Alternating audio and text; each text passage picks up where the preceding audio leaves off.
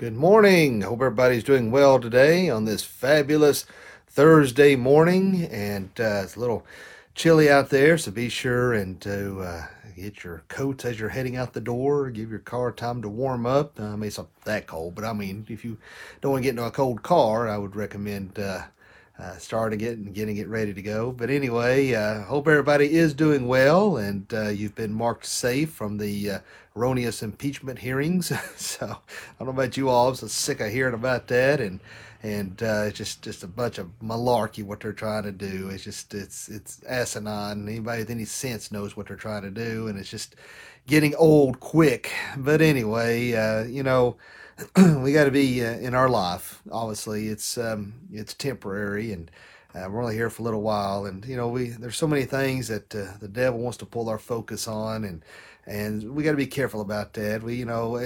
There are things that we do need to, I guess, address, and that is important. But let's make sure we've got our priorities right.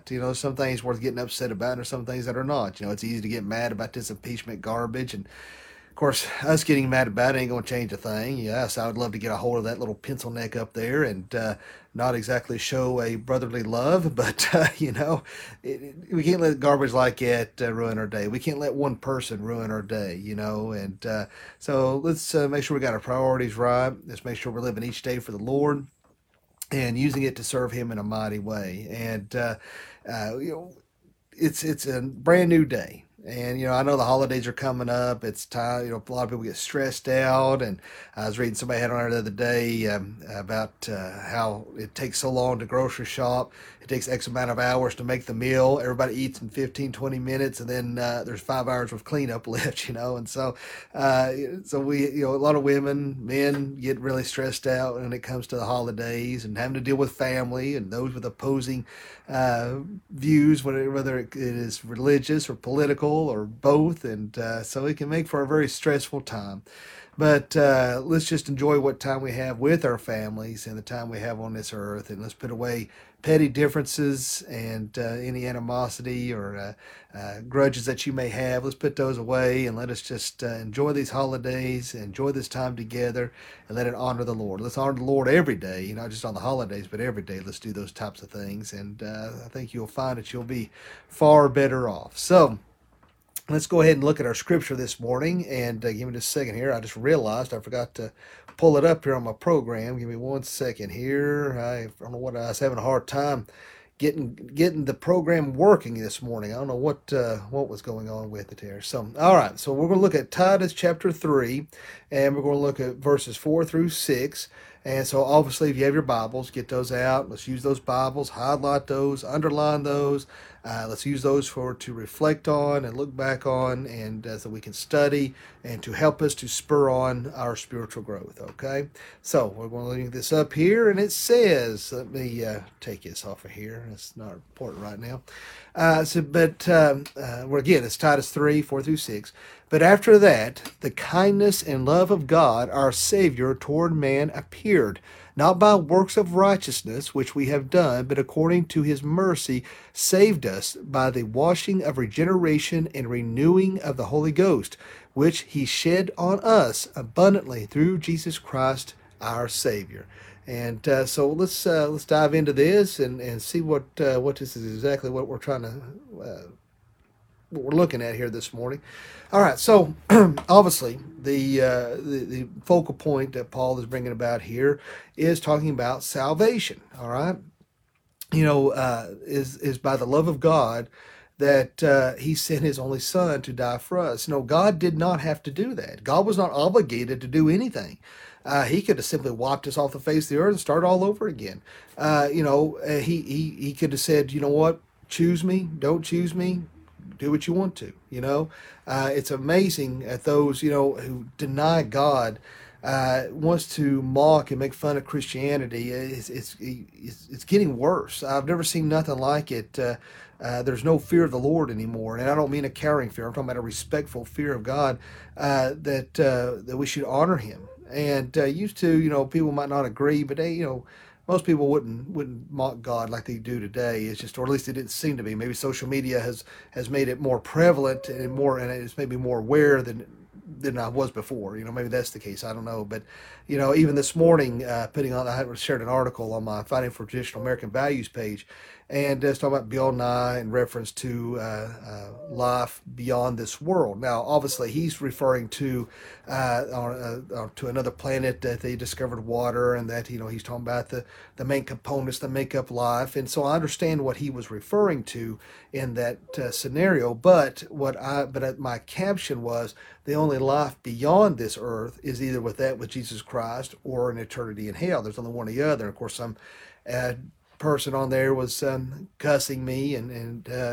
want to know what in the world I'm talking about. That's not what Bill Nye's referring to. And it's like, I know that. I know that that's not what he was referring to. He was talking about life on another world, but the only real life beyond this world is either that with Jesus Christ or that in hell. And, it amazes me, and we have people who deny God. Now, I cannot prove that there's a God. We can understand eternity because we look up in the sky. We say, what's beyond the sky? Well, there's, the atmosphere. What's beyond the atmosphere is outer space. What's beyond outer space? I mean, so you can almost prove eternity. You can prove a creator.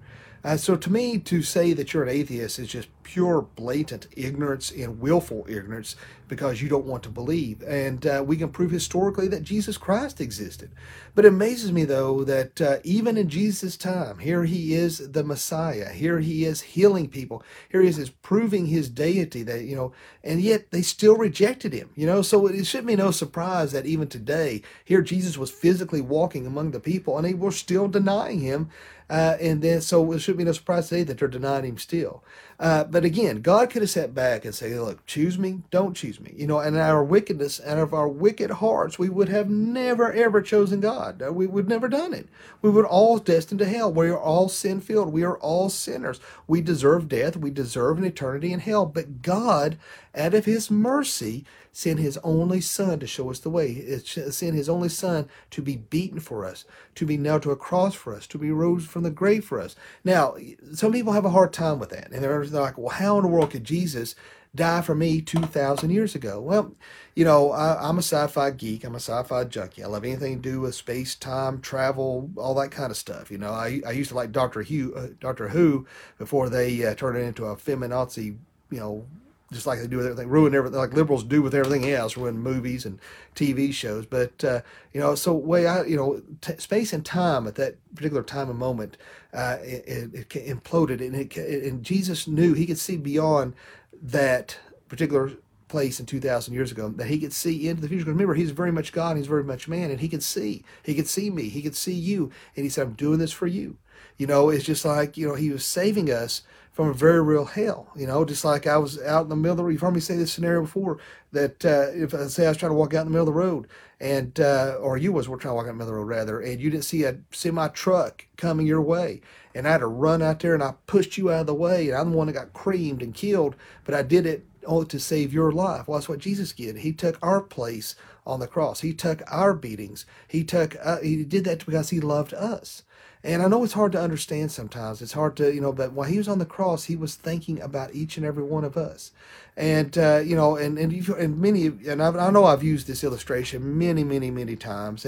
And for those who've heard it before, probably get tired of it. But it, to me, makes the most sense in regards to what Jesus Christ done for us. And it was talking about Paul Harvey and his Christmas story about the birds. And for those who don't know, I know many who've watched this, but I've heard me talk about this before. Just bear with those who have not.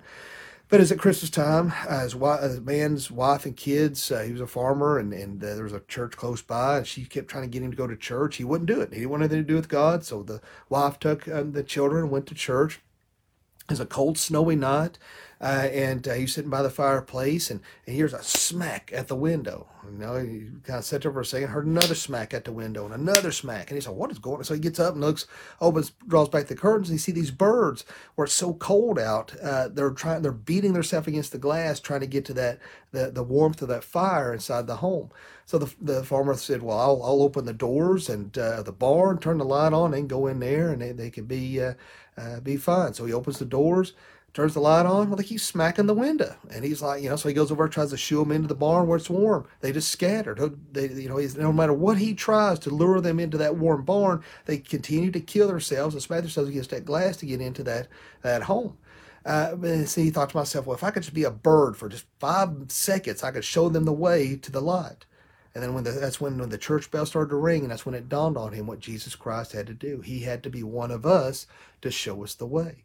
And so that so when I hear that, like I said, I know I've used that illustration a lot, but to me it helps drive home the point of what Jesus Christ had to do. And then we see here in verse 5, not by works of righteousness, but which we have done, but according to his mercy, he saved us by the washing of regeneration and renewing of the Holy Ghost. So Jesus Christ, all right, when we come to know him as our personal Lord and Savior, that it is a renewal. That's what we call being born again. That's why we are a new creation in Christ Jesus. It is by his mercy and grace that he saves us. It is not by works. My wife and I were talking about yesterday about some people that we know. And unfortunately, they think it's by works how you get into heaven. And that blows my mind.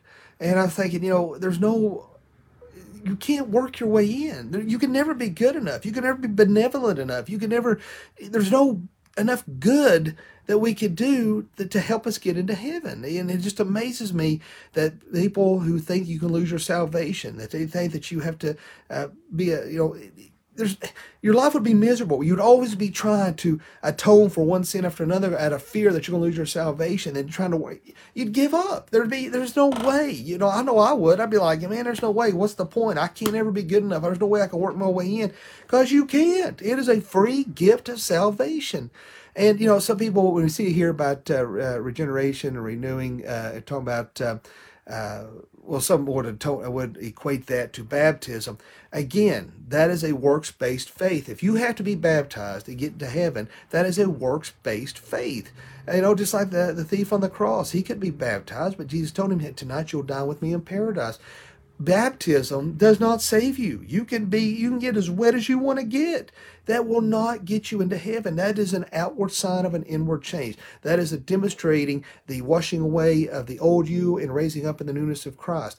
That is what that is. And I've had strict debates with individuals, particularly those in the Church of Christ, who think you have to be baptized in order to be saved. To me, that's no different than them trying to say you have to be, during Paul's time and such, they try to say that you had to be circumcised to be saved. And Paul's like, that's not the case. So you can almost replace circumcision with the word baptism and you get the same end result. That's not how that works. It is a professing and accepting Jesus Christ as your personal Lord and Savior is the only thing that's going to get you into heaven. And, we're not perfect. We're all sinners. We all mess up, but it's by God's sanctification, his regeneration, his love for us that makes us holy, that makes us righteous, that makes us to be able to stand in the presence of God, that regenerates us to make us a new creation in Christ Jesus. We're no longer that old person. We're no longer those things that were in the past, those things that led us to death and destruction. All those things have been washed away, and we are a new person in Christ Jesus. Before, we were good morning, Lee. Before we were headed to hell, we were immersed in the world. Those things in the world seemed appealing to us. But when we come to know Jesus Christ, Lord and Savior, we're a new creation. It's all things in a new light and a new way. And verse 6 says, "Which He shed on us abundantly through Jesus Christ our Savior." So it is only Jesus' atoning work on the cross that saved us. And I think some people they were raised in legalistic churches, and unfortunately there were those out there. Hey, I went to a Christian school, so trust me, I know about how legalist. So, you know what I'm saying, how they could be, because I had to keep my hair cut above my ears and off my collar, and had to wear a shirt with a collar, and girls had to wear dresses. It's just stupid, man. And, I understand setting rules. It was a private school, and I was trying to set rules. And to be honest with you, a lot of kids that went there, they were sent there to straighten them out like a reform school. And it was horrible. I hated it there. I hated it with every fiber of my being. When I went to Danny Boone High School, it seemed more like a Christian school than Tri-Cities did. Not to say they weren't good people working there. Not to say that they wouldn't, they weren't trying to do the right thing. It's just I was bullied. I was made fun of, and it was miserable. and so I hated it. I hated every second of it. And so, we can use things like that as an excuse not to follow Jesus Christ, as an excuse not to be in church because of bad experiences that we had. Or we can rise above that and realize that I need to be in church. I am in need of a Savior. That's why it's imperative that we preach conviction, that we understand that we are in need of a Savior. We live in a world where everybody wants to be surrounded by those who agree with them. And anybody outside of that, then you're considered the enemy. Why do you think you got Antifa or Antifa, however you will say it? Or, you got all these people who go ballistic on these college campuses because they're having to hear something that goes against what they think is right or what they believe. Nobody wants to hear anything different. Nobody wants to hear, well, I know I'm fat. Oh, no, honey, you're not fat. You're big boned. Or, nobody wants to hear anything that's going to hurt their feelings. Right? The fact of the matter is, a lot of us are fat. I know that I have to battle my weight. Sometimes you have to hear, yeah, you need to start eating better. Not everybody's supposed to look cookie cutter supermodel, but you need to eat better. And I try hard, but my weight yo-yos really bad. I do good for a while, then I gain 100 pounds. I lose it. I'm bad about that. So I'm the last person to deal with when it comes to healthy lifestyle. But my point is, nobody wants to hear something that's going to hurt their feelings or make them think. And that's why Jesus Christ and God's word is imperative and important. It is there to make us think. It is there to sometimes to step on our toes, to rub us the wrong way, and it forces us to look inwardly, like, I need a change. If you're going to a church that's helping you to justify your sins, then you're in the wrong church. Our sins should be abhorrent to us. Our sins should disgust us. Our sins, we should realize that, hey, the path I'm going on is wrong. The path we're going on is not the right path. I am headed to hell, and if I don't make a change, then that's where I'm going to spend my eternal state. That this lifestyle, I don't care if it's gay or straight, whatever the lifestyle, if it's outside and contrary to the Word of God, then that, you're headed to hell. So you need to understand that we need to be convicted of our sins and not be surrounded by people that always agree with everything we say and do, that we understand that we are in need of a Savior, and we understand what Jesus Christ done for us. Then we can accept Him as our personal Lord and Savior, accept that on faith, which only comes to us through Christ. It's not something we conjure up on our own. Then when we place our heart with Jesus Christ, then we get to spend eternity with Him.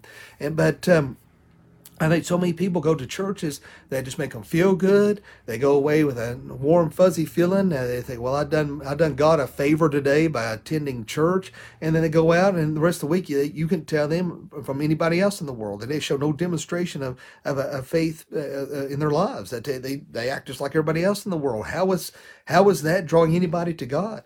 So we have to be, make sure that you're taking that spiritual pulse and realize there is a very real heaven. There is a very real hell. And a lot of preachers don't want to preach that. A lot of people don't want to believe that there's a hell. Well, God wouldn't send anybody to hell. God don't send anybody to hell. It is your choice. You decide where your eternity will lie. All right, you decide whether you accept Jesus Christ as your personal Savior or you don't. So if you don't accept Jesus Christ as your Lord and Savior, you have nobody to blame but yourself if you spend an eternity in hell. That's why it's imperative that we give our lives to Jesus Christ and we live it totally, utterly, fully, and completely for Him, and understand God's mercy, God's kindness, God's love. That out of His love for us, that He sent His only Son to die for us. That's why these verses are important. Let's look at it again one more time here. All right, let me hold on here. I'm sorry, let me get this off of here. But after that, the kindness, again, this is Titus 3, 4 through 6. But after that, the kindness and love of God our Savior toward man appeared, not by works of righteousness which we have done, but according to His mercy He saved us by the washing of regeneration, renewing of the Holy Ghost, which He shed on us abundantly through Jesus Christ our Savior. All right? So we see that there. We see in God's Word time and again that He sent His only Son to save our sorry, evil, worthless hides. And we are all desperately wicked. No one knows the heart but God. So it's either you live your life totally for Jesus Christ, all right? It's not to live a life that that people look at us and say, well, he's got to be saved because he's just such a nice person or she's such a nice person. You're putting on a front. It's not putting on a front. It's a true life change. It's a relationship with Jesus Christ. It's not a religion, all right? You can be religious washing your car every week. It is a relationship with Jesus Christ, and that you're walking with Him, and that you're talking with Him each and every single day, that you understand what Jesus Christ done done on the cross for you, to save you from a very real hell. God demanded judgment, and God demanded payment. And so Jesus Christ paid a debt he did not owe because we owed a debt we could not pay. So let's praise God today. Let's make sure you're putting your hand in the nail-scarred hand today. Make sure that you have given your life totally, completely to Jesus Christ today. Don't waste another minute. Don't waste another second.